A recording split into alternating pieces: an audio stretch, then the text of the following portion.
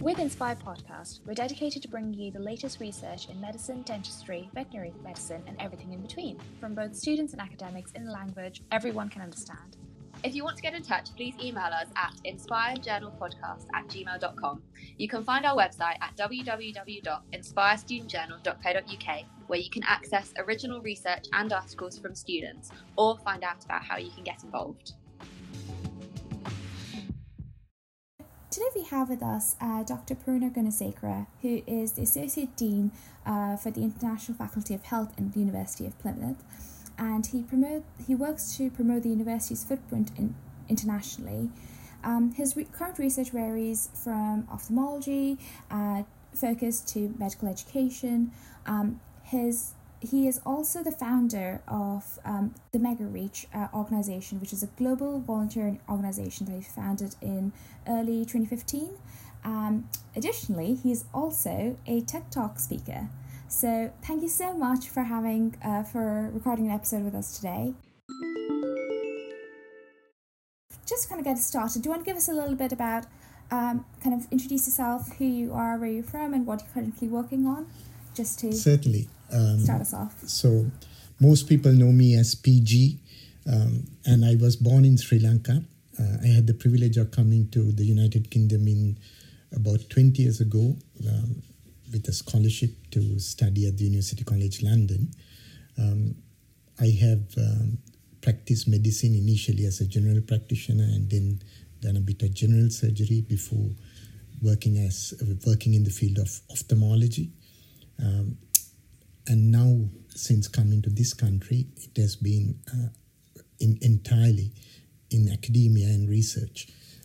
And during this time, I had the huge privilege of spending about 20 months in Ghana, doing some research for the London School of Hygiene and Tropical Medicine in the topic that I'm very passionate about, which had to do with vitamin A deficiency, which is a major cause of blindness in the world, preventable blindness at that. And then right now I work at the University of Plymouth, and I have a dual role. I work as in the field of internationalization to increase the international footprint of our faculty, which is huge. We have 6 schools in our faculty, and between us, we offer almost every discipline in health and social care other than pharmacology. And I also work for the medical school, the Peninsula Medical School. And I've been there since 2012. That sounds amazing. So a very kind of varied career path so far. It's quite exciting, I think. I think it's quite interesting that you've had the opportunity to work for different organisations as well, like you were saying, the London School of Tropical Medicine, which is quite exciting and actually varies a career, makes it a bit more interesting, I guess, new challenges. Yeah, it certainly does. And above anything else, what I really appreciate, what I learned from the fact is, we may work for big organizations, but at the end of the day, we work for the people, and the ultimate beneficiaries of what we do are the people. And when, they may not carry those big names or labels, but they can teach us much more than any of the big organizations can ever do, simply because they are living their own lives and we are intervening with those lives. And who better to tell us about those lives than themselves, the people themselves? So yes, it's been a huge privilege not only to work in different fields, but in different places. Was working in academia and research always the end goal, or did it change throughout your medical sort of journey? Thank you for asking that. I've never really had a distinct, definitive end goal in life. I am what perhaps you would call a survivor. I adapt to what is available, but I am really enjoying this opportunity. In Sri Lanka, where I studied my first degree in medicine, it's only the really intelligent people who end up in academia. I would have never made it in Sri Lanka. So I've been really lucky to get this opportunity to work in this field in the United Kingdom. Do you think you'd ever go back to kind of the clinical environment, clinical field now? There is hardly a month that passes where I reflect and regret having left clinical practice, because I went to the field of eye surgery because my father was an optician, and there's a huge hierarchy in Sri Lanka, and the ophthalmologists are kind of worshipped as demigods by the opticians, and I was the eldest son, and this was my way of telling my parents, my way of saying I really appreciate you. It was my way of thanking them. And I'm sure that brought a lot of joy for them. And I know my decision to leave clinical practice would have brought pain as well. But as much as I regret it, I have the opportunity of working with people like you, the amazing tomorrow's doctors and clinicians of tomorrow, and that is a huge privilege. It can never be underestimated. It's something that has kept me going because the impact, if at all, is magnified. I had the privilege of working with people like you who are today amazing practitioners of medicine. And if I were to digress for a moment, I was hospitalized with COVID, and I came very close to saying goodbye. And among the amazing team that treated me were 3 of my former students, 2 doctors and a nurse. Gosh. Yes, 2 doctors and a nurse, and that. So I literally owe my life to them. So what more? I have to be grateful to have this opportunity of playing a small part in molding the careers of these amazing individuals. Well, thank you for being really candid and honest about your experiences, because I think as medical students, sometimes we get shown like rose-tinted perspectives of what certain jobs are. And sometimes the disadvantages to a job aren't necessarily discussed because there's a fear of discouraging people in those sort of areas.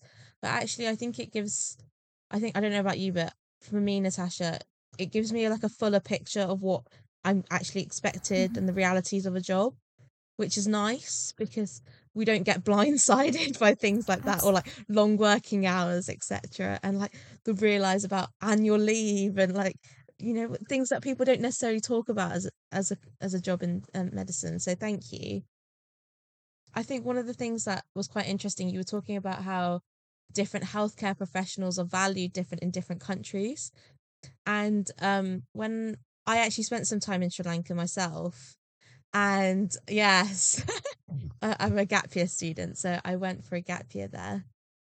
And one of the things that I did, I worked in the government hospitals. I worked in some government hospitals, just because they needed some volunteers just to help do like blood pressure and stuff like that, like basic observations. And that was stuff that I could do pre-medicine.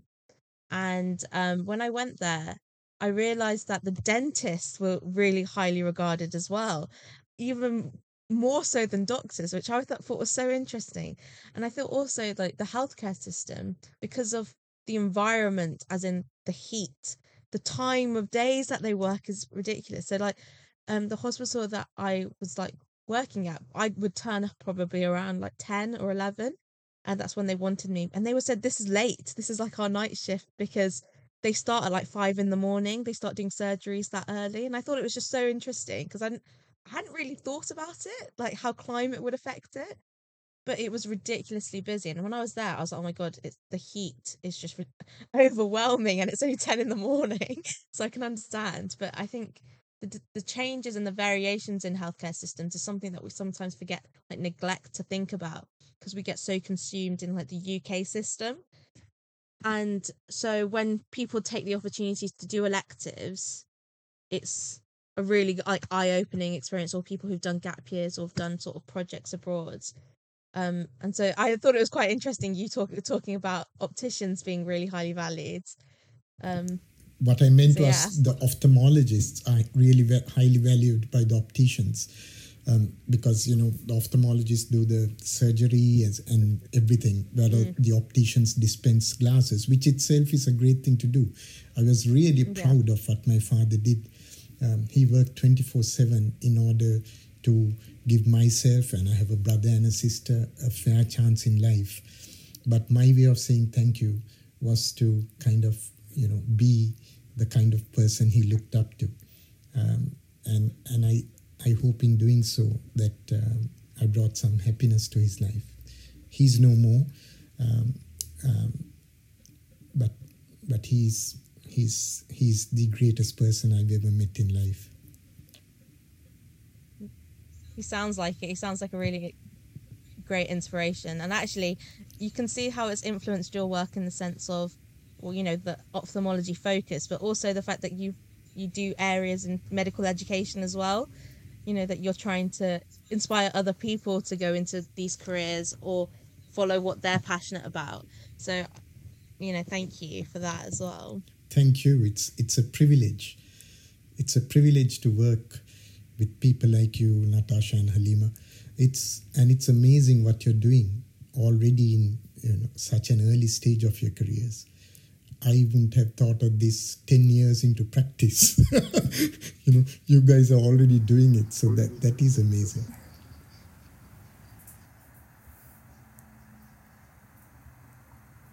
Thank you so much for your kind words. I was just saying that, I think it's just fueled from, I don't know about you, Halima, it's just fueled from my own interest and intrigue. I want to speak. I want the opportunity to speak to as many people as possible and discuss different perspectives, and that's so great about a podcast or this kind of sort of platform. You just get to speak to that varied perspective. Even amongst our podcasts, we have veterinary, dentistry and medicine students, and then just kind of coming back to the whole different healthcare systems.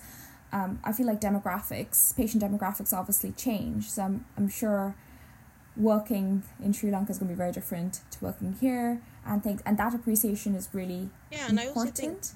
I also think as I'm a firm believer that in medicine there's a role for everyone, be it academia or clinical, and that's the sort of the beauty of it. And unfortunately, as medical students, we get taught the core specialties. We don't necessarily get to see more intricate roles and the whole teams that are actually in part of that. And I think as part of the podcast, we've been able to explore a bit more about the different sides of research and more niche areas that we probably hadn't thought about.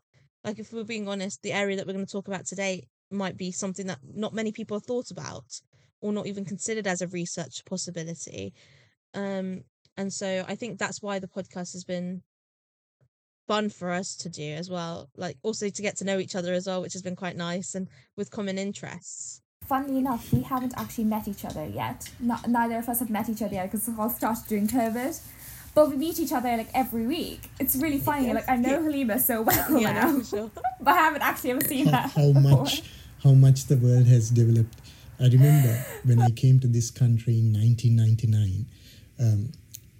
I come from a city in the hills. Halima, did you go to Kandy by any chance? The hill capital? Yes, I did. Oh, okay. So yes, I did. That is where I was born, and I ended up working in the eye hospital there under the most amazing person called Dr. Christopher Reginald Seaman, the greatest surgeon of any sorts I've ever met in life. He's no more either.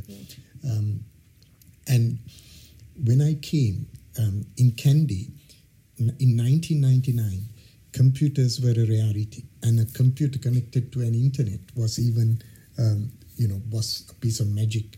So the University College London communicated with me through a cousin of mine who worked for a non-governmental organization. So forget confidentiality, forget anything.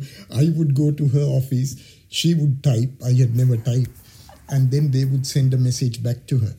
And I remember when I came to London, I wanted to send her a message to thank her, to say I've reached safely Akka. Akka is elder sister. And I remember asking a friend, can I borrow your email address? Because I never had an email address. And can you imagine, a guy comes to this country and wants to use your email address. They would have thought, what kind of a bloody crook is this? So he asked, why? Why do you want my email address? I said to send a message to my cousin. And then he opened a Yahoo account for me, which I hold to this day. The reason I say that is this was like 22 years ago.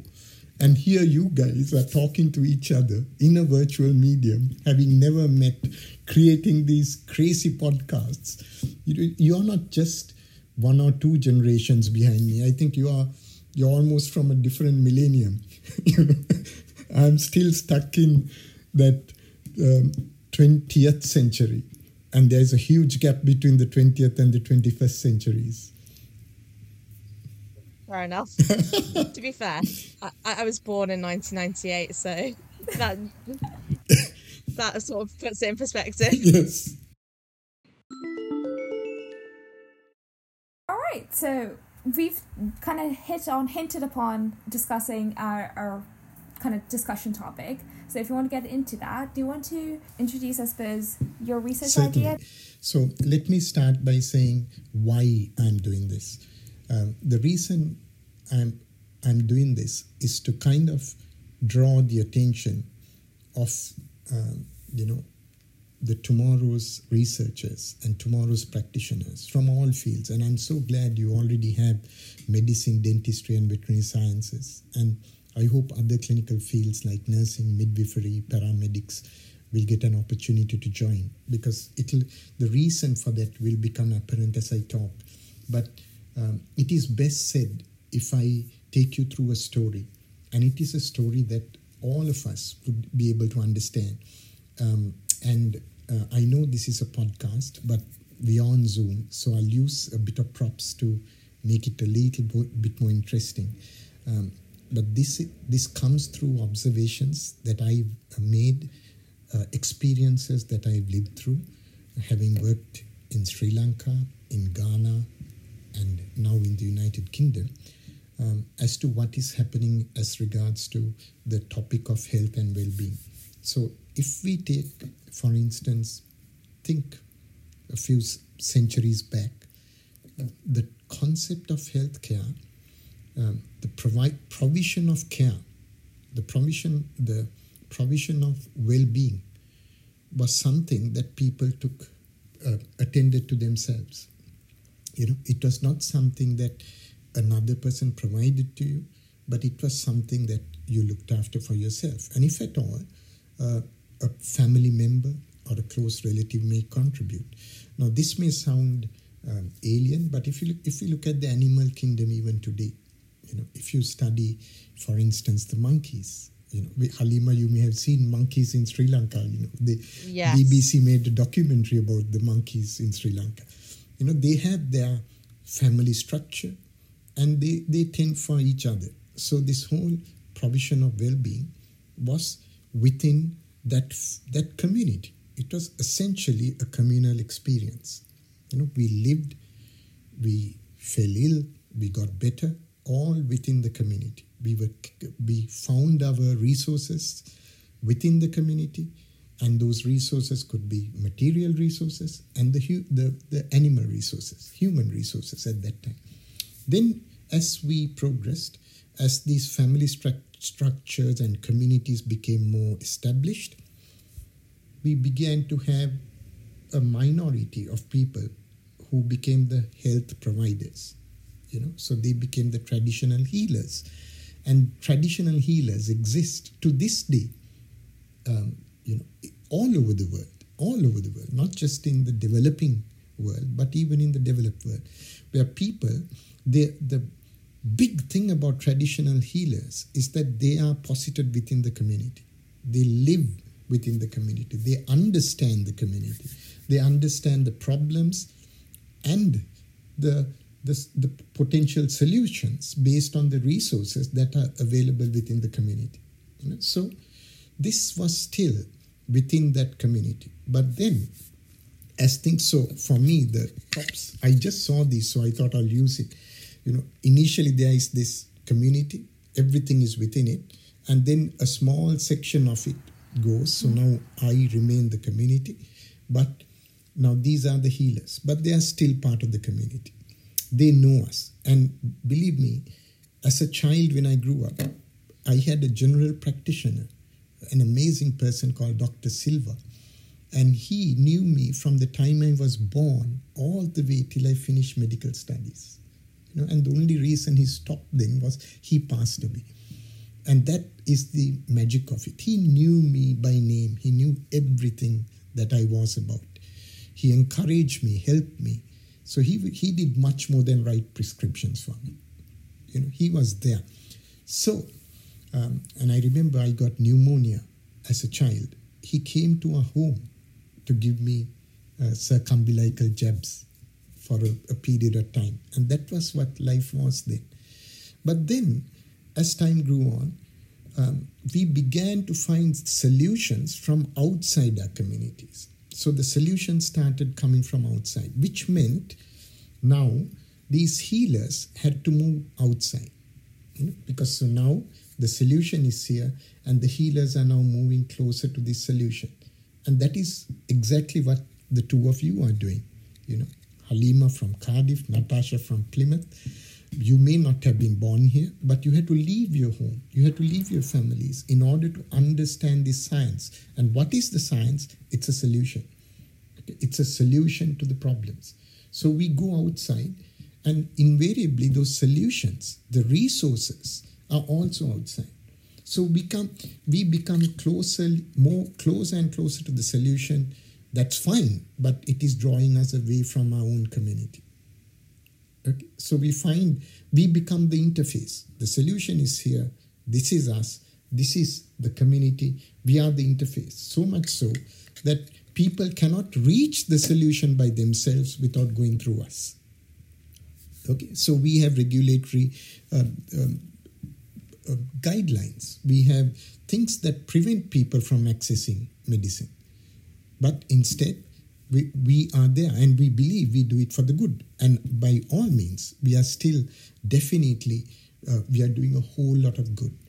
But what it has done over the centuries is that it has alienated us from our innate community, from where we were born.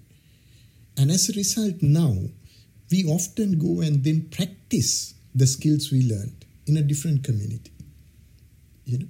So we completely move away. So we have no root. And the community then has to relate to us. And because we have drifted away, that problem of relating to us, trusting us, has now become a problem. And look at what the world is now. So the solution is here. We are here. The community is here. The solution, we don't have infinite resources. So obviously, every system is stretched. All healthcare systems are stretched. And just like what you recounted about Sri Lanka, Halima, no matter, even if you wake up at 5 in the morning and work till 4 at night or 8 at night, we still can't get over the backlog. Every system is stretched. But even beyond that, that trust the people had on our messengers is eroding. I mean, look at what is happening now. People, just let's take COVID. It has killed 4.1 million people. These are based on the recorded numbers. There may be thousands, tens of thousands more who have died. But 4.56 million confirmed deaths due to COVID. And still people are refusing things like the vaccine. Why?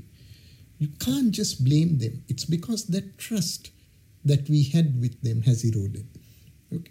And the system is now getting stretched more and more. And what, thankfully, somewhere along the line, we began to realize this way before COVID. So about 20 or 30 years ago, not very much earlier, if at all in the late 1980s, we, the practitioners, came to understand that we need to do something. We are not listening to the community. So let me give an example of what drove this kind of thing. So you may have heard of a disease called onchocerciasis, river blindness, caused by a worm called Onchocerca volvulus. Now, it is a microfilaria, right? Just like the same genre of organisms that causes filariasis. So filariasis is caused by Bucheria branchofti and Brugia malai. But onchocerciasis also is a microfilaria. And the drug of choice when treating filaria is a thing called diethylcarbamazine. The brand name is Hetrasan. So when we give diethylcarbamazine, we can reduce the filaria load. Now, it works for filariasis.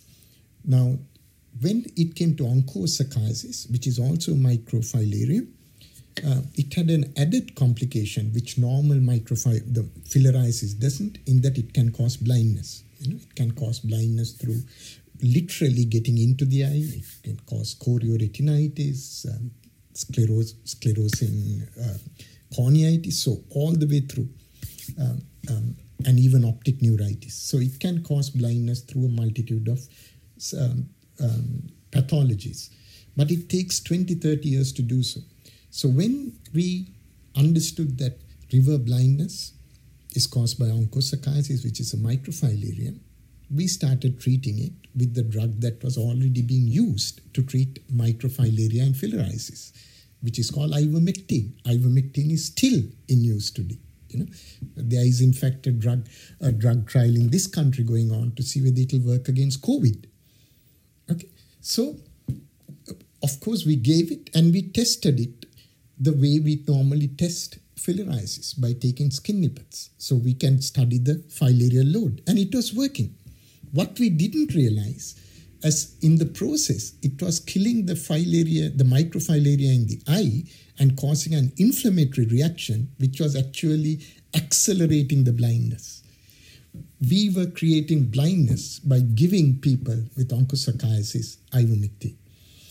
If you look at the British Journal of Ophthalmology, in 1980, there was an article written by 2 doctors at Moorfields that raised this. We need to be careful when we are using this. Okay. How did we miss that? How did we miss the fact that the drug we were giving was causing blindness? Because we were not listening to the patient. Right? We were looking at the drug, we were using it, and we were testing it based on what we thought was the important outcome, the reduction of the microfilaria load. But the impact, the outcome it was really having was causing blindness, which we completely missed. Okay? So, when things like this began to happen, in the late 80s, people began to realize that we need to ask the patients. And so this beautiful concept called patient-reported outcomes, or PROs, were born. And what the PROs did was we have the solution, we give the solution to the patient, but now we ask the patient, is it working? We ask the questions. And that was massive, because we had drifted so far away from the community. Even asking them, is it working, was massive. Okay. And it was a huge step forward, beautiful thing. But very soon we began to realize this alone wasn't enough, because the questions were formulated by us. All we were requiring were the answers. So there was nothing that the patient wanted to tell that we were capturing. We were only capturing the data we wanted. Okay. And if you see, in 2003, a person called Dr. Alan Rosses, this is very important to me, because if we look at BBC archives on the 8th of December 2003, they said a person called Dr. Alan Rosses said 90% of drugs work on between 30 to 50% of people. 90% of drugs work on between 30 to 50% of people. Now, is this a person who's a person on a crusade against the pharmaceutical industry or anything? No. He was the executive vice president of GlaxoSmithKline. And he was not doing it to bring down GlaxoSmithKline. He was doing that to introduce the concept of pharmacogenomics and pharmacogenetics. Okay, genomics being how the multitude of genes impact on the drug, so the pharmacokinetic part of it, and genetics being how a single gene can impact on drugs. So here, he was introducing this concept. And if we read down that article, even the Association of British Pharmacologists agrees. They say this shows we need to do more research. Okay, so this is 2003, your millennium. And we understood this. And this by far remains to be the truth, because we have these things called efficacy and effectiveness. Efficacy is what we establish in clinical trials. Effectiveness is the truth of a drug, the way it works in the community. Okay, so as we began to realize that not everything works for everybody, we began to see that we need to ask more questions. So the patient-reported outcomes then evolved into patient-centered outcomes, which was beautiful. And the beauty was this. In addition to asking the patients, we gave the patients the opportunity to say, these are the questions that matter to us. These are the outcomes that matter to us. This is how you should ask the question. This is the medium in which you can ask it. This is the language. This is the frequency. This is the time of the year you should ask these questions. So suddenly, the patients began to contribute to the formulation of questions. So that was a wonderful step.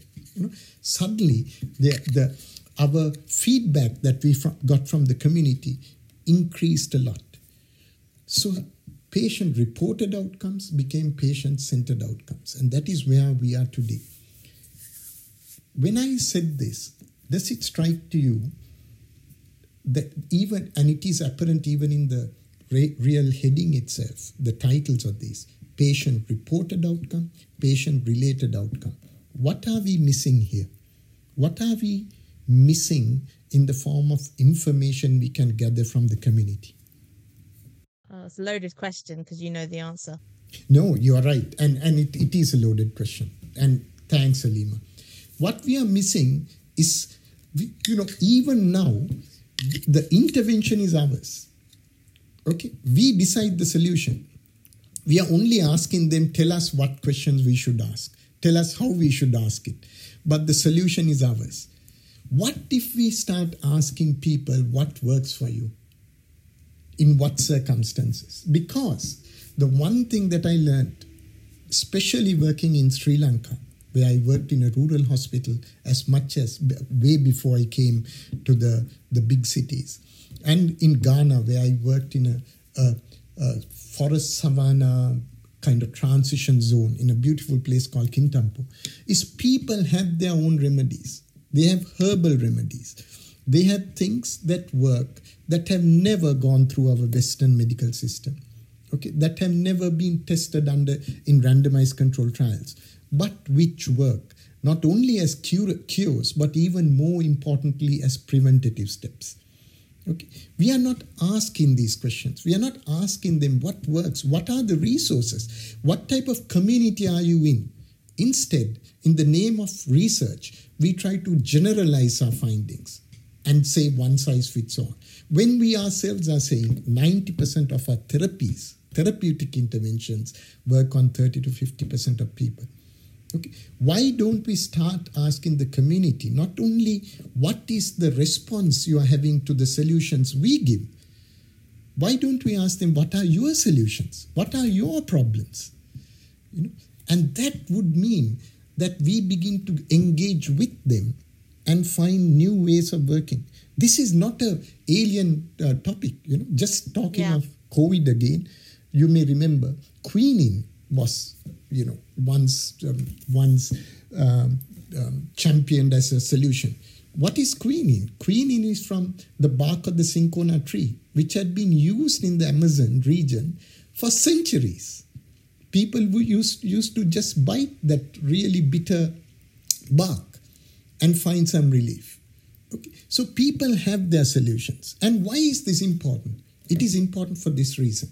I just started by saying, I looked at the numbers today. We have 176 million patients who have survived COVID. Okay, I'm one of them. So we have 176 million. Even at the most conservative estimates, we believe about 10% of them will have long COVID. And I know what long COVID is because I continue to suffer from long COVID. It's debilitating. And long COVID presents in a multitude of ways, and it impacts in my life differently to the way it would impact on another. Now, If we talk of 10% of 176 million, we are talking of 17 million already. We are talking of 17 million chronic patients being added to healthcare systems, right? And long COVID is not a new concept. We already have we do know that chronic fatigue syndrome is something that can happen as a post-viral complication. Have we got the answer despite having known this for so long? We don't. And yet we are talking of setting long COVID clinics. So what are we going to do? I'll give an example. I am tackling long COVID by my own means, okay? Because I know there is no drug that can do any magic for me. I manage each day as it comes, and it is working. I have a really wonderful friend whose permission I got in order to share this, and they too got COVID at the same time as I did, and they are a parent of 2 children, and they have manifestations similar to what I had. The inability to sleep, sometimes till 3-4 in the morning, and real tiredness that comes in bouts. I am feeling much better now, thank God. But this patient went to such a clinic and was prescribed amitriptyline, a painkiller that we often use for migraine, a really top of the line drug. Why? Their complaint was the same as mine. Inability to sleep and feeling tired throughout the day. And then about 2-3 weeks later, I met them and I asked, is it working? And you know what they said? They said, PG, I stopped taking the drug. They said, I became evil. My children couldn't stand me. And that is the impact of using ready-made tools, because what we have are things that work in a multitude, but that don't work at all for another multitude. And if we start going down this line of prescribing therapies to 17 million as a conservative estimate of new patients who are going to have long-term illness, we'll never win. Instead, we should start working proactively with communities, not individuals, communities, and asking these questions. What is happening in your community? Why do you think it is happening? What are you doing about it? What are your resources? Why do you think it is working? And how can we help you? It's not just a medical problem or a dental problem.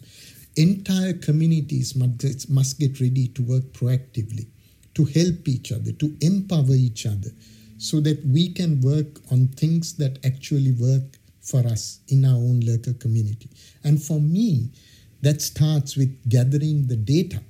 And I call that intelligence, because data almost is a power thing. Data is owned by somebody and we use it. If it is intelligence, we value it more. It's something that is about some community. It's intelligence. We can work with this intelligence.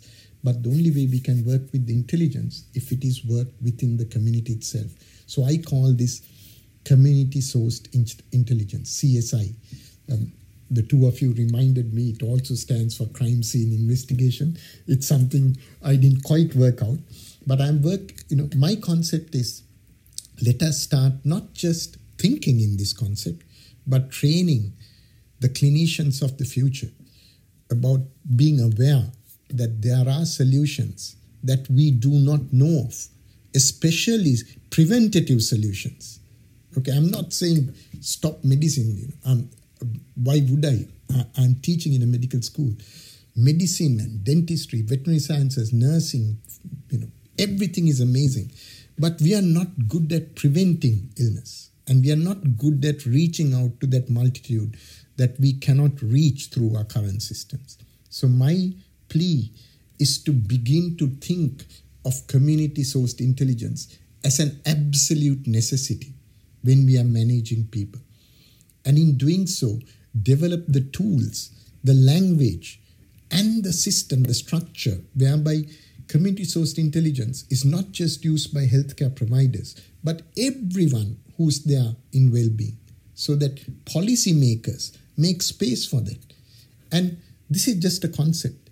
I'm really lucky to be able to work with a hugely talented person who can turn words into numbers. Okay, he uses artificial intelligence techniques and he works for the University of Edinburgh. I worked with him in Ghana. That's how I got to know him. So he has developed an algorithm by which we can give an index score that is multi-dimensional. We can say this particular community is strong in this, weak in this, strong in this, and these are the areas that are specific, that are unique to this community. And when we have that kind of knowledge, instead of just writing prescriptions, we can start working with them, saying, this is working, tell us how it works. Tell us, not just tell us how it works so that we can take it and practice it elsewhere. By all means, we can do it. But even more importantly, tell us how it works so that we can adjust our approaches to what works for you. That is my plea. And I really believe if ever there was a time to do this, it is now. Because if instead we go down this route and we continue to say, okay, we'll take on this new 17 million at the conservative estimate and growing number and take treating them, we are going to end up in a really bad situation. Not only are we going to overwhelm the healthcare systems, which means whatever services we are currently providing to others who are not affected by long COVID or acute COVID will become impacted, which is happening now. We are having long working lists. It will also mean that we are actually fanning the flames of discontent. The mistrust will grow because whatever we do will not be effective. And that is not only going to impact on the recipient of care, but providers ourselves. How could we be happy if we are doing something which deep down we know has no impact? How could we just continue to adhere to guidelines when we know, we see the actual person in front of us and it's not working for them? So that is my proposal. That was a long monologue, but thank you for listening. No, that's interesting. I guess your research is driving home the idea that as medical students we're taught of patient-centered care, essentially tailoring intervention to the needs and desires of the patient. I think what's quite interesting though, and to play devil's advocate, arguably some communities use like more controversial, more placebo related sort of medicine practices. And would we be encouraging that if we look at the numbers and say, well, this community it's that argument of cause and effect. Just because a community is doing well in COVID numbers doesn't mean that, a certain sort of practice is making it better than the actual medicine. Halima, I must congratulate you not only on having listened, but having listened insightfully. That's a beautiful question you asked. So let us talk about this thing called placebo. Okay? And as you implied, placebo is something that is working when it shouldn't work. Yeah. Yeah. Okay? So in Ghana, I was the trial director of one of the largest maternal mortality trials ever undertaken.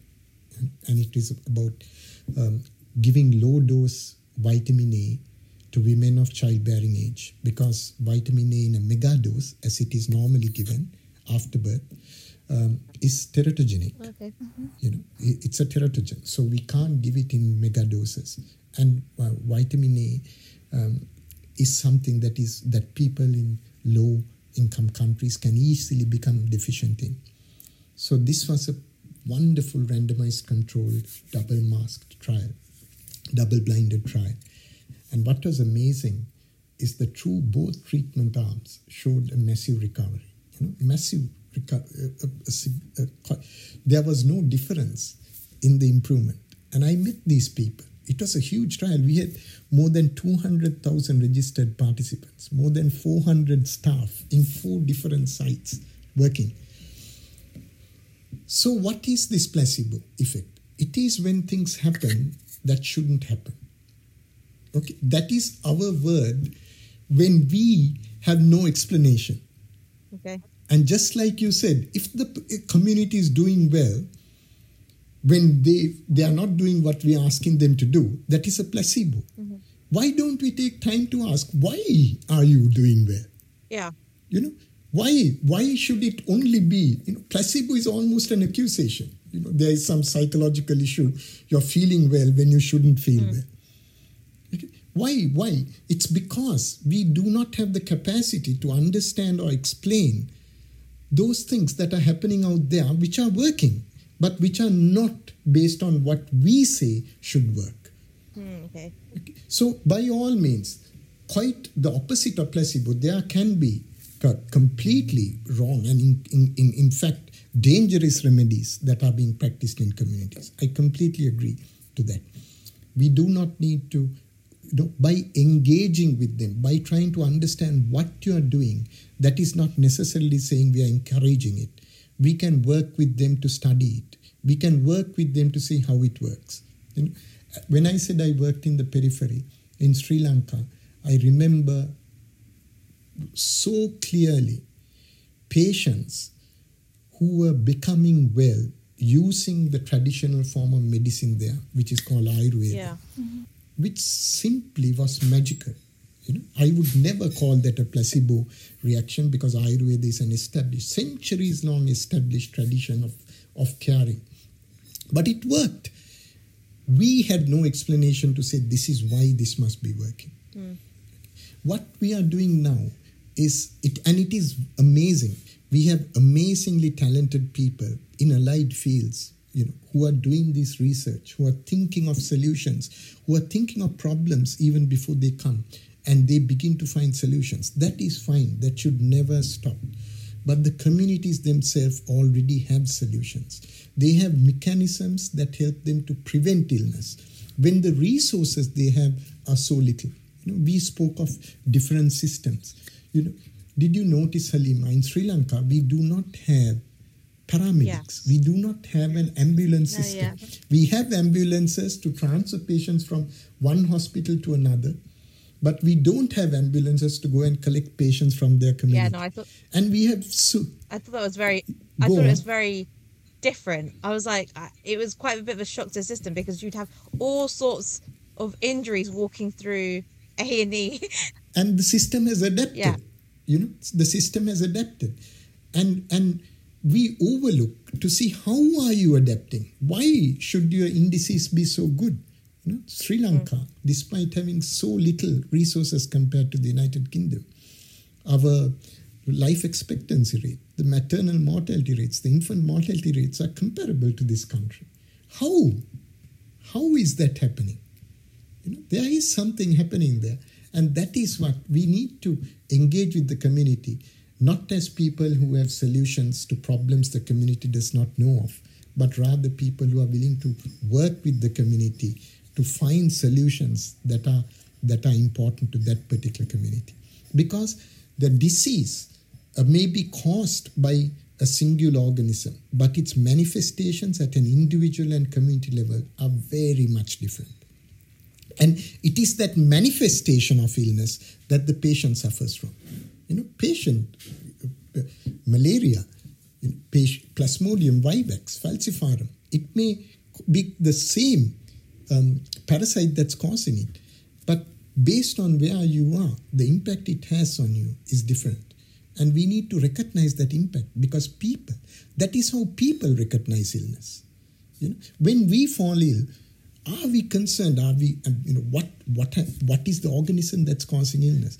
What we want is to get well, to get back to our functions. And we need to understand what people consider them to be the functions. And that is what, in a way, patient-centered outcomes are doing. What I am saying is, let's go beyond. Let's ask them what is working in your community. Why is it so? And in the process, yes, we may be able to root out some harmful practices, but we learn loads more. There are things that are happening which we can't understand right now, which we lump as placebo effect. And I really believe in doing so, we are missing a trick. And we are doing a great disservice if we are going to take on a burden, knowing that we cannot deliver it. When there is an alternative. And I'm not saying let's ditch this at all. We have an amazing system But let's build it. Let's build it up by reaching to people who also have an idea about wellness. Okay, so that was sort of the devil advocate's look at it. I guess, let's say we do look at all these practices, as in within the community, both medicinal and not, or alternative, should I say, then what communities do we decide that we're going to look at? Because it's hard to say we're going to look at communities when we have so many. And how do we then make sure that those communities are representative of, that the information that we're gathering is representative of the larger population? It's beautiful. I'm so grateful for these questions. This is something that has been burning. This whole concept is something that is tattooed in my heart, and it came through years of observation, both as a practitioner and then as a teacher. What I say is this: we cannot look at individual communities. It should be something that we build into our training system to say every person is representative of a community. Okay. And we need to create space to understand what that community is. Okay, and it means a new way of thinking. It certainly means a new way of thinking. Look, we are trained to take a family history. But how often is the family history actually a family history, other than trying to find whether there was a hereditary link to what we suspect? Yeah. That is the family history. No, there are more important things in the form of a family history. Who is caring for the patient? How is the patient being cared for? All these things need to be looked at. So this is a concept that works for everybody. And the second part of the question, how do we know it can be generalized? Generalization would be a wonderful byproduct of this. In most cases, it would be a localized approach. Okay. Because what works for one community will not work for another. And we know that already. These things that we call generalizable things only work by the admission of the statistic I said. 90% of the time it works to 30 to 50% of the people. So how can we actually... That is a big number. 30 to 50% is a big number. But often we forget that there is another than 50 to 70% for whom it's not going to work. So what are we doing about that? That is the issue. On the topic of communities, would communities be, kind of just thinking about the concept, geographically specific? So would it be related to a particular hospital trust or a particular community, GP community kind of setting? There is, because we have, when you talk about medicine, we often talk about, like in hospital medicine, we talk about community medicine. Is it kind of geographically based, or would it be more, because you can have communities within a specific geographical area? With this, then kind of leading on from that, then I'm assuming this will take a while to build into the system. And when do you think this effect would, when we can bring the effect into our healthcare system? Thanks, Natasha. I really appreciate that question, because you're looking at the practicalities. It's almost as if you're willing to consider this concept, which means a big thing. Because I know you all are immensely talented people. This is why you're doing these podcasts. And you would have heard different theories.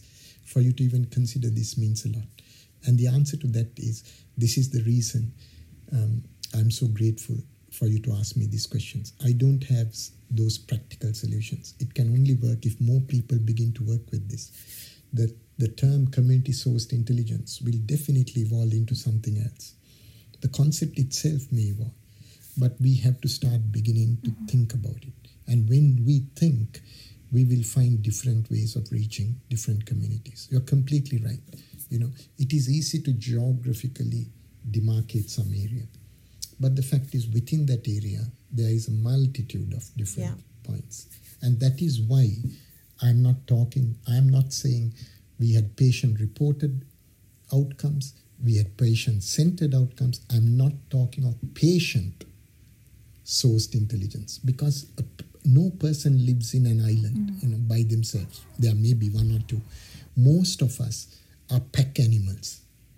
And, our lives are impacted on an hourly basis by those around us. And that, how it impacts on a person, impacts differently. So for me, I'm Sri Lankan by birth, and I'm living in Devon, in the United Kingdom. So where do I belong?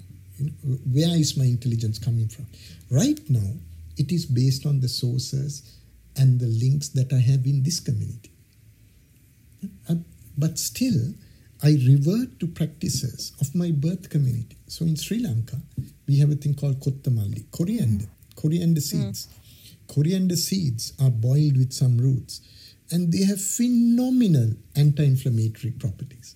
And as a Western medical practitioner, did you know that, Halima? Yeah. Oh, in Sri Lanka, you don't notice that. I'm Okay. My family's Pakistani, so Right. so those. When I was talking about alternative medicines, I was talking, my family practices some of them. It's very high in culture to do cupping, for instance. Whereas there isn't a lot of actual scientific evidence for what cupping does, but it has anti-inflammatory, effects. And What is cupping? cupping is the process of causing small vacuums on your back. And it's basically, it probably has a different name in Sri Lanka, and it's meant to promote better circulation of those areas. It has a great effect on like muscle aches and pains. Alongside that, herbal remedies are very common. I always use the argument of honey and lemon. That's been absolutely, branded in the UK, with different cough syrups and flavouring. But actually I believe there's medicinal value in those. There's a reason why traditional communities still use those things. And so my sort of understanding is I very much accept the idea that a patient should use what's good for them, and that they can see an effect as long as it's not causing more harm than good.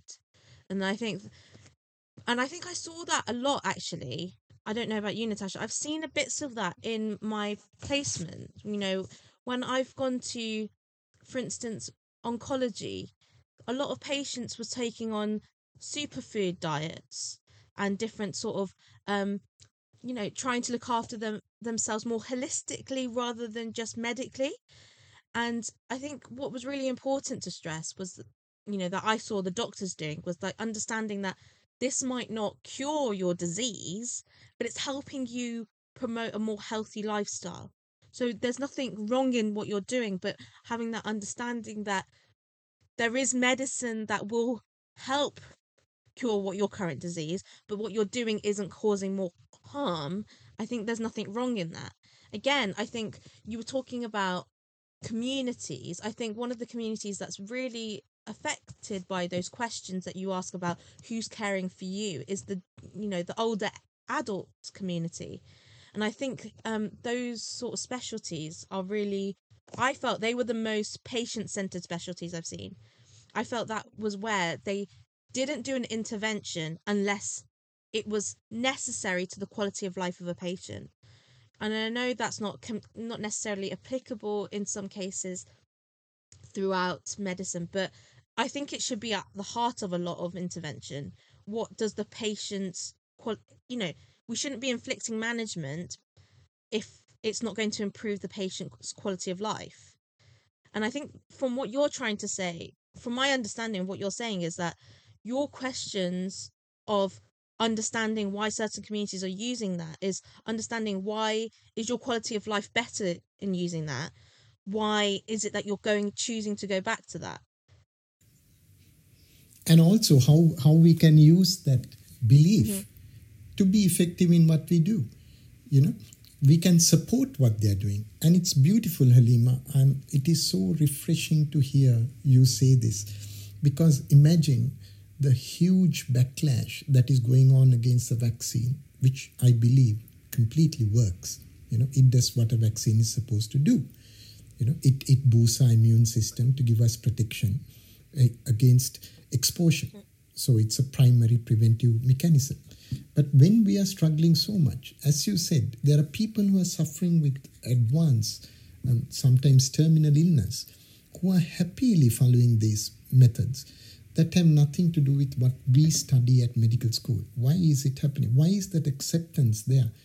The first thing we have to realize is this whole idea, if ever we ask anyone entering into healthcare, doctors or nurses, what do? We save life.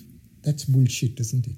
We never save life. We prolong life. Mm-hmm. We can never, in the end, we are going to die. What we do is we enhance the well-being of a person. And that is important. And that well-being, in fact, among the 5 domains that patient-reported outcomes cover, the first thing is about well-being related to health. Mm-hmm. Then we talk about functionality, like joint movements. How functional are you? We talk about symptoms and the symptom burden. We talk about behaviors, health behaviors. And we talk about the quality of care that they have had. So these are all great things, but always we are talking of what we give and the impact we have. But instead, if we ask, so what are you doing and what is the impact? Cupping, I have never heard of. Okay. And even if cupping only works for that community, why shouldn't we engage with them to understand it? Yes, by all means, if we find something that works elsewhere, let's take it. But if it's working for the community, let's let it work even better. Let's support them. If we can prevent illness, how much more effective would it be than waiting for people to come to the stage where they need a cure, an advanced cure? Why shouldn't we prevent illness before it happens? Yeah. And for you to make these observations is just amazing. And like what I was saying, coriander we drink, and as a Western medical practitioner, I had no problem. You would never need to write a prescription for coriander. You would give something, but also say, remember to take some coriander, kottamalli. There was no dose, there was no frequency. The patients took it in the concentration and the frequency that worked for them. Yeah, I think it's really interesting, actually. I've seen certain GPs have acupuncture offered, and the amount of patients, I was surprised by the amount of patients that engaged with it and were willing to take it on. And I think it was eye-opening to see, like, if the fact that complementary medicine can be offered in a sort of medical sort of facility in a sense, then a lot of people are willing to even consider it. And I think that was interesting in itself. No, I just kind of following on what Halima was saying, I feel like lifestyle modifications and lifestyle kind of advice has become such a mainstay in consultations. Like, I've noticed that on a regular basis, regardless of what the patients come in for. It could be acute, it could be a very chronic conditions, particularly with chronic patients, because I feel like there's only so much, I suppose, typical medical treatment you can give to a patient, whereas you have to kind of treat them holistically. And other places where I may have personally noticed it would be something like ortho, actually, the orthopedic department, where they often say we treat the patient, not x-rays, which I feel is a very good way of putting it, because they very much look at their lifestyle, their ability to manage day-to-day life, and then an appropriate intervention is decided. So they will look at the x-rays, and I've seen some fantastic clinicians who I've had in some fantastic consultations where they say that to a patient, and I think the patient really feels well looked after because they've been given that opportunity to really consider what that condition is doing to them and where they want their treatment to kind of lead and their management plan to lead. And I think comes back to what I felt has been integrated really well in Plymouth anyway, shared patient or shared decision making with the consultant or the healthcare physician and the patient. And I think it's all interlinked with the holistic medicine and the community source intelligence, like we were talking about just now. I think that all comes in together as one.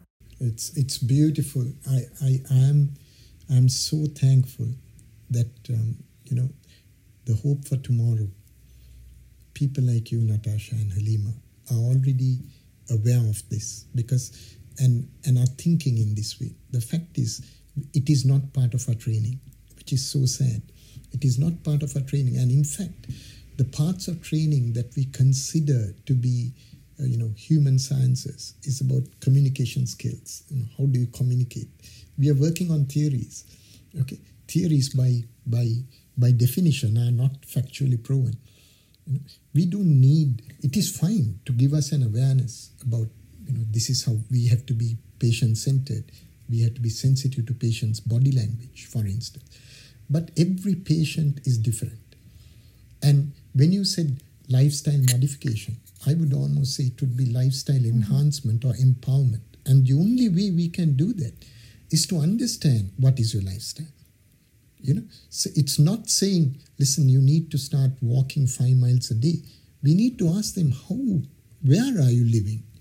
What can you walk? Or it might be a case of climbing 13 steps and coming down so many times. And the advice we give them must only supplement what they're already doing, instead of asking people to completely change their lifestyle.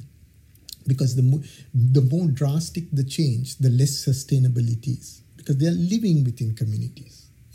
So giving dietary advice, for instance, we need to know what they eat before we tell them this is what you eat. Because we have to come to that negotiation and understand how it can be modified.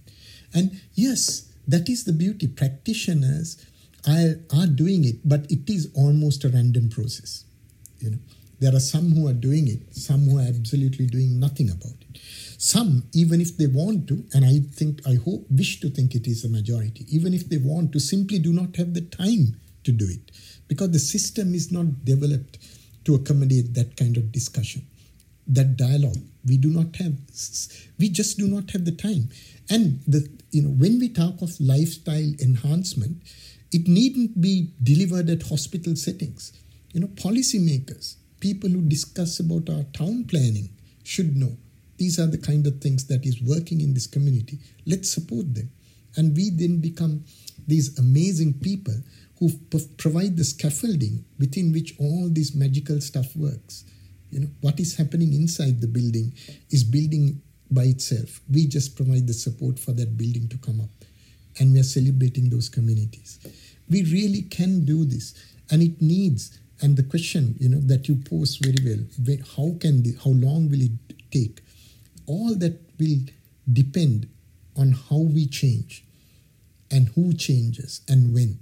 And then when we see, there is always this thing, this theory, any change, we need to reach a critical mass before it gets its own power. Till then it has to be pushed, and then it takes its own life, it evolves by itself. We need to start doing that. And for that, this is my plea. I've spoken of this to few people. Everybody gets it. Right? And to your great credit, the two of you, no one has questioned me or been the devil's advocate before. They say, yeah, PG, you're right.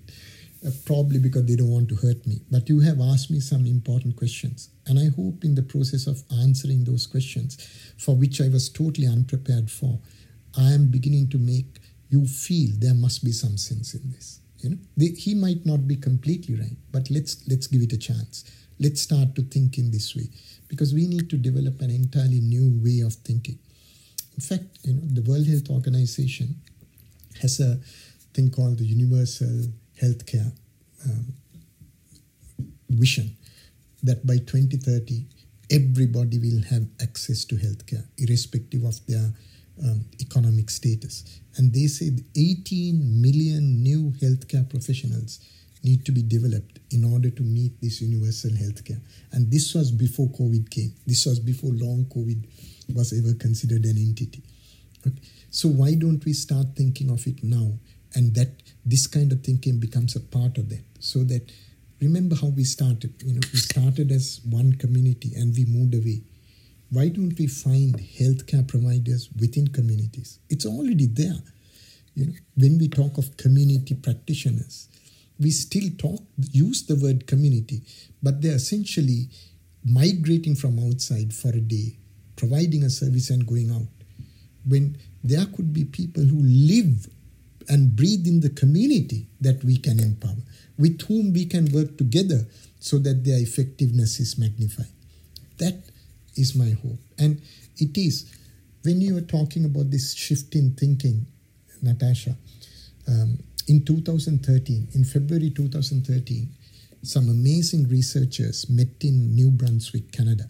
They were from United States, Canada, Brazil, New Zealand, Australia, United Kingdom and Italy. 7 countries. And they issued a thing called the New Brunswick Declaration of 2013. It was to do with ethics of research.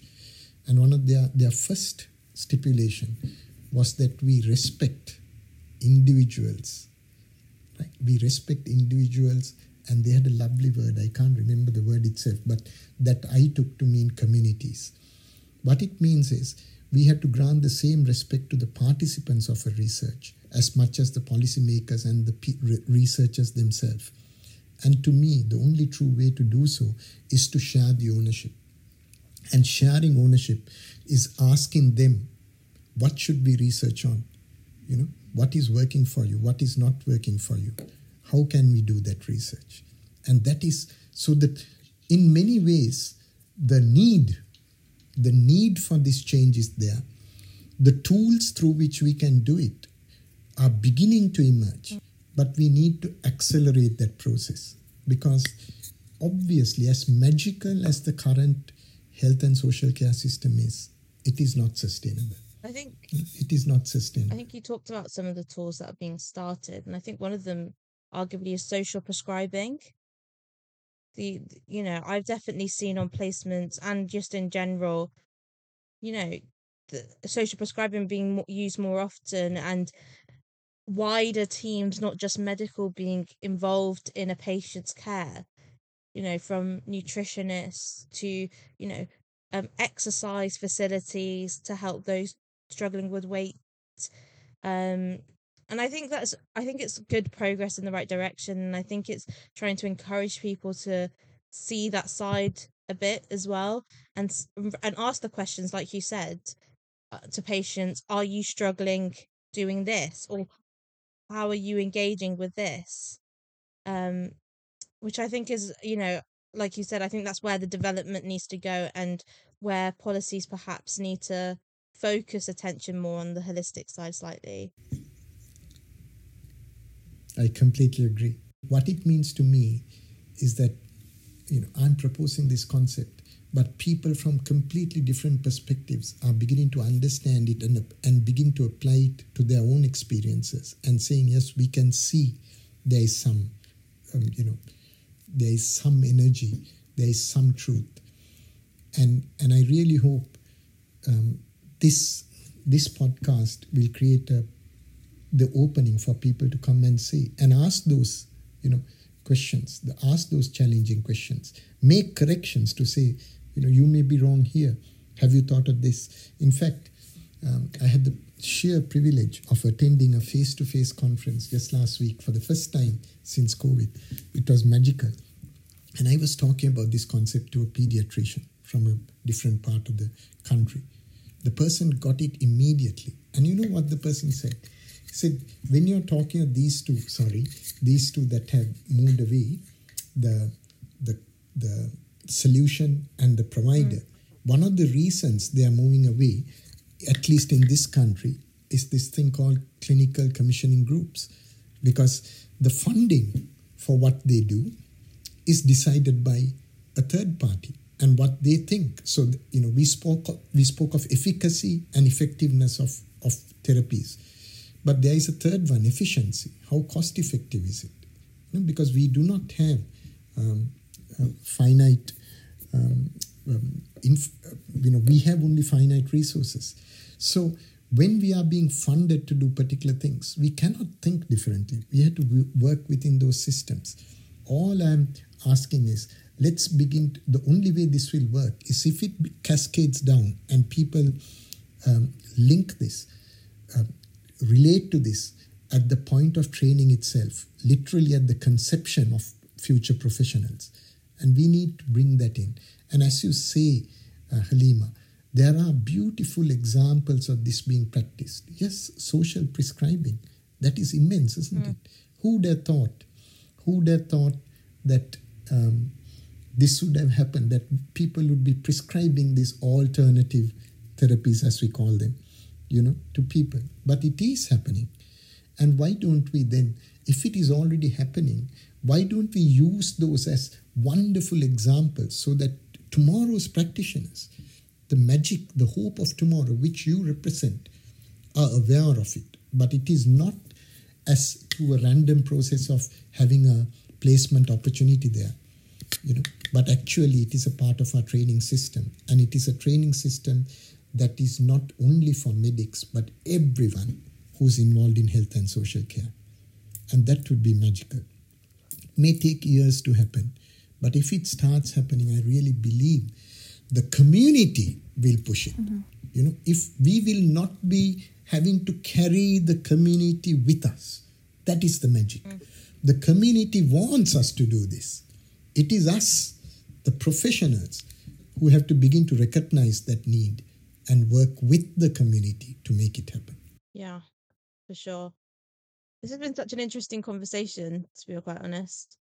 And I think we've covered quite a lot from various communities and their practices to how we might implement it to ours. And I really appreciate you taking the time on your weekend to speak to us. I know that we've definitely found it interesting, and I'm sure our audience will too. Is there anything you want to say, Natasha? I just want to say, I think what Halima's just said so far, just thank you for joining us, and I feel like you've brought up a really, really important concept, and I feel it's definitely something that we should start thinking about and start considering, and I really hope our platform helps start that discussion in the healthcare world and in the community. And I think, like you just said recently, I think it's something, it might empower communities, isn't it, to start looking after and start making health a priority, which I feel like is really important. Even just promoting their own sort of practices to other people. And it's kind of learning from each other, isn't it? The kind of collaborative learning globally, in a global level. If I may, I got to thank both of you for giving me the opportunity to be engaged with your platform. I come from a poor family in a poor country. To even think I have the capacity to not just think of a concept, but to share it, is only made possible because I had amazing teachers who taught me English, basically to learn to converse, people who taught me to think analytically. And it is the result of that ability to, when you're born in places where resources are not optimal, you begin to think in the best way to use it. And the only way it can be made effective is when we begin to use the local resources themselves. And perhaps the fact that our internet broke itself, to me, is an indication. We are placing so much faith in systems that are dependent on so many variables. When the community is there, the community is there. They can walk to the next door. They can meet in a place of religious worship or in a youth club and work. Why don't we engage with that? For me, you have given me, as a person from nowhere, you have given me a platform to share a concept with the global community. So you are giving me that opportunity, for which I am eternally grateful. I honestly have no words to say how grateful I am. And you've been amazing hosts, even if privately you must be thinking, what an idiot this idiot is. No. You have asked, not at all. You have asked really good questions, and please let the questions keep coming. Please, Natasha, Halima, get people to challenge this. I am just proposing a concept based, I feel like a parasite because most of these thoughts are picked from different people. I've just kind of gathered them to one thing and made it applicable to this scenario. And it becomes personal to me because I know what long COVID is. And I know that there is no way our current system can adapt to long COVID. And I think there will be ways because I am managing my illness. I am managing it. And I don't mind saying, this from the time you first invited me, it must be about 6 months, Natasha.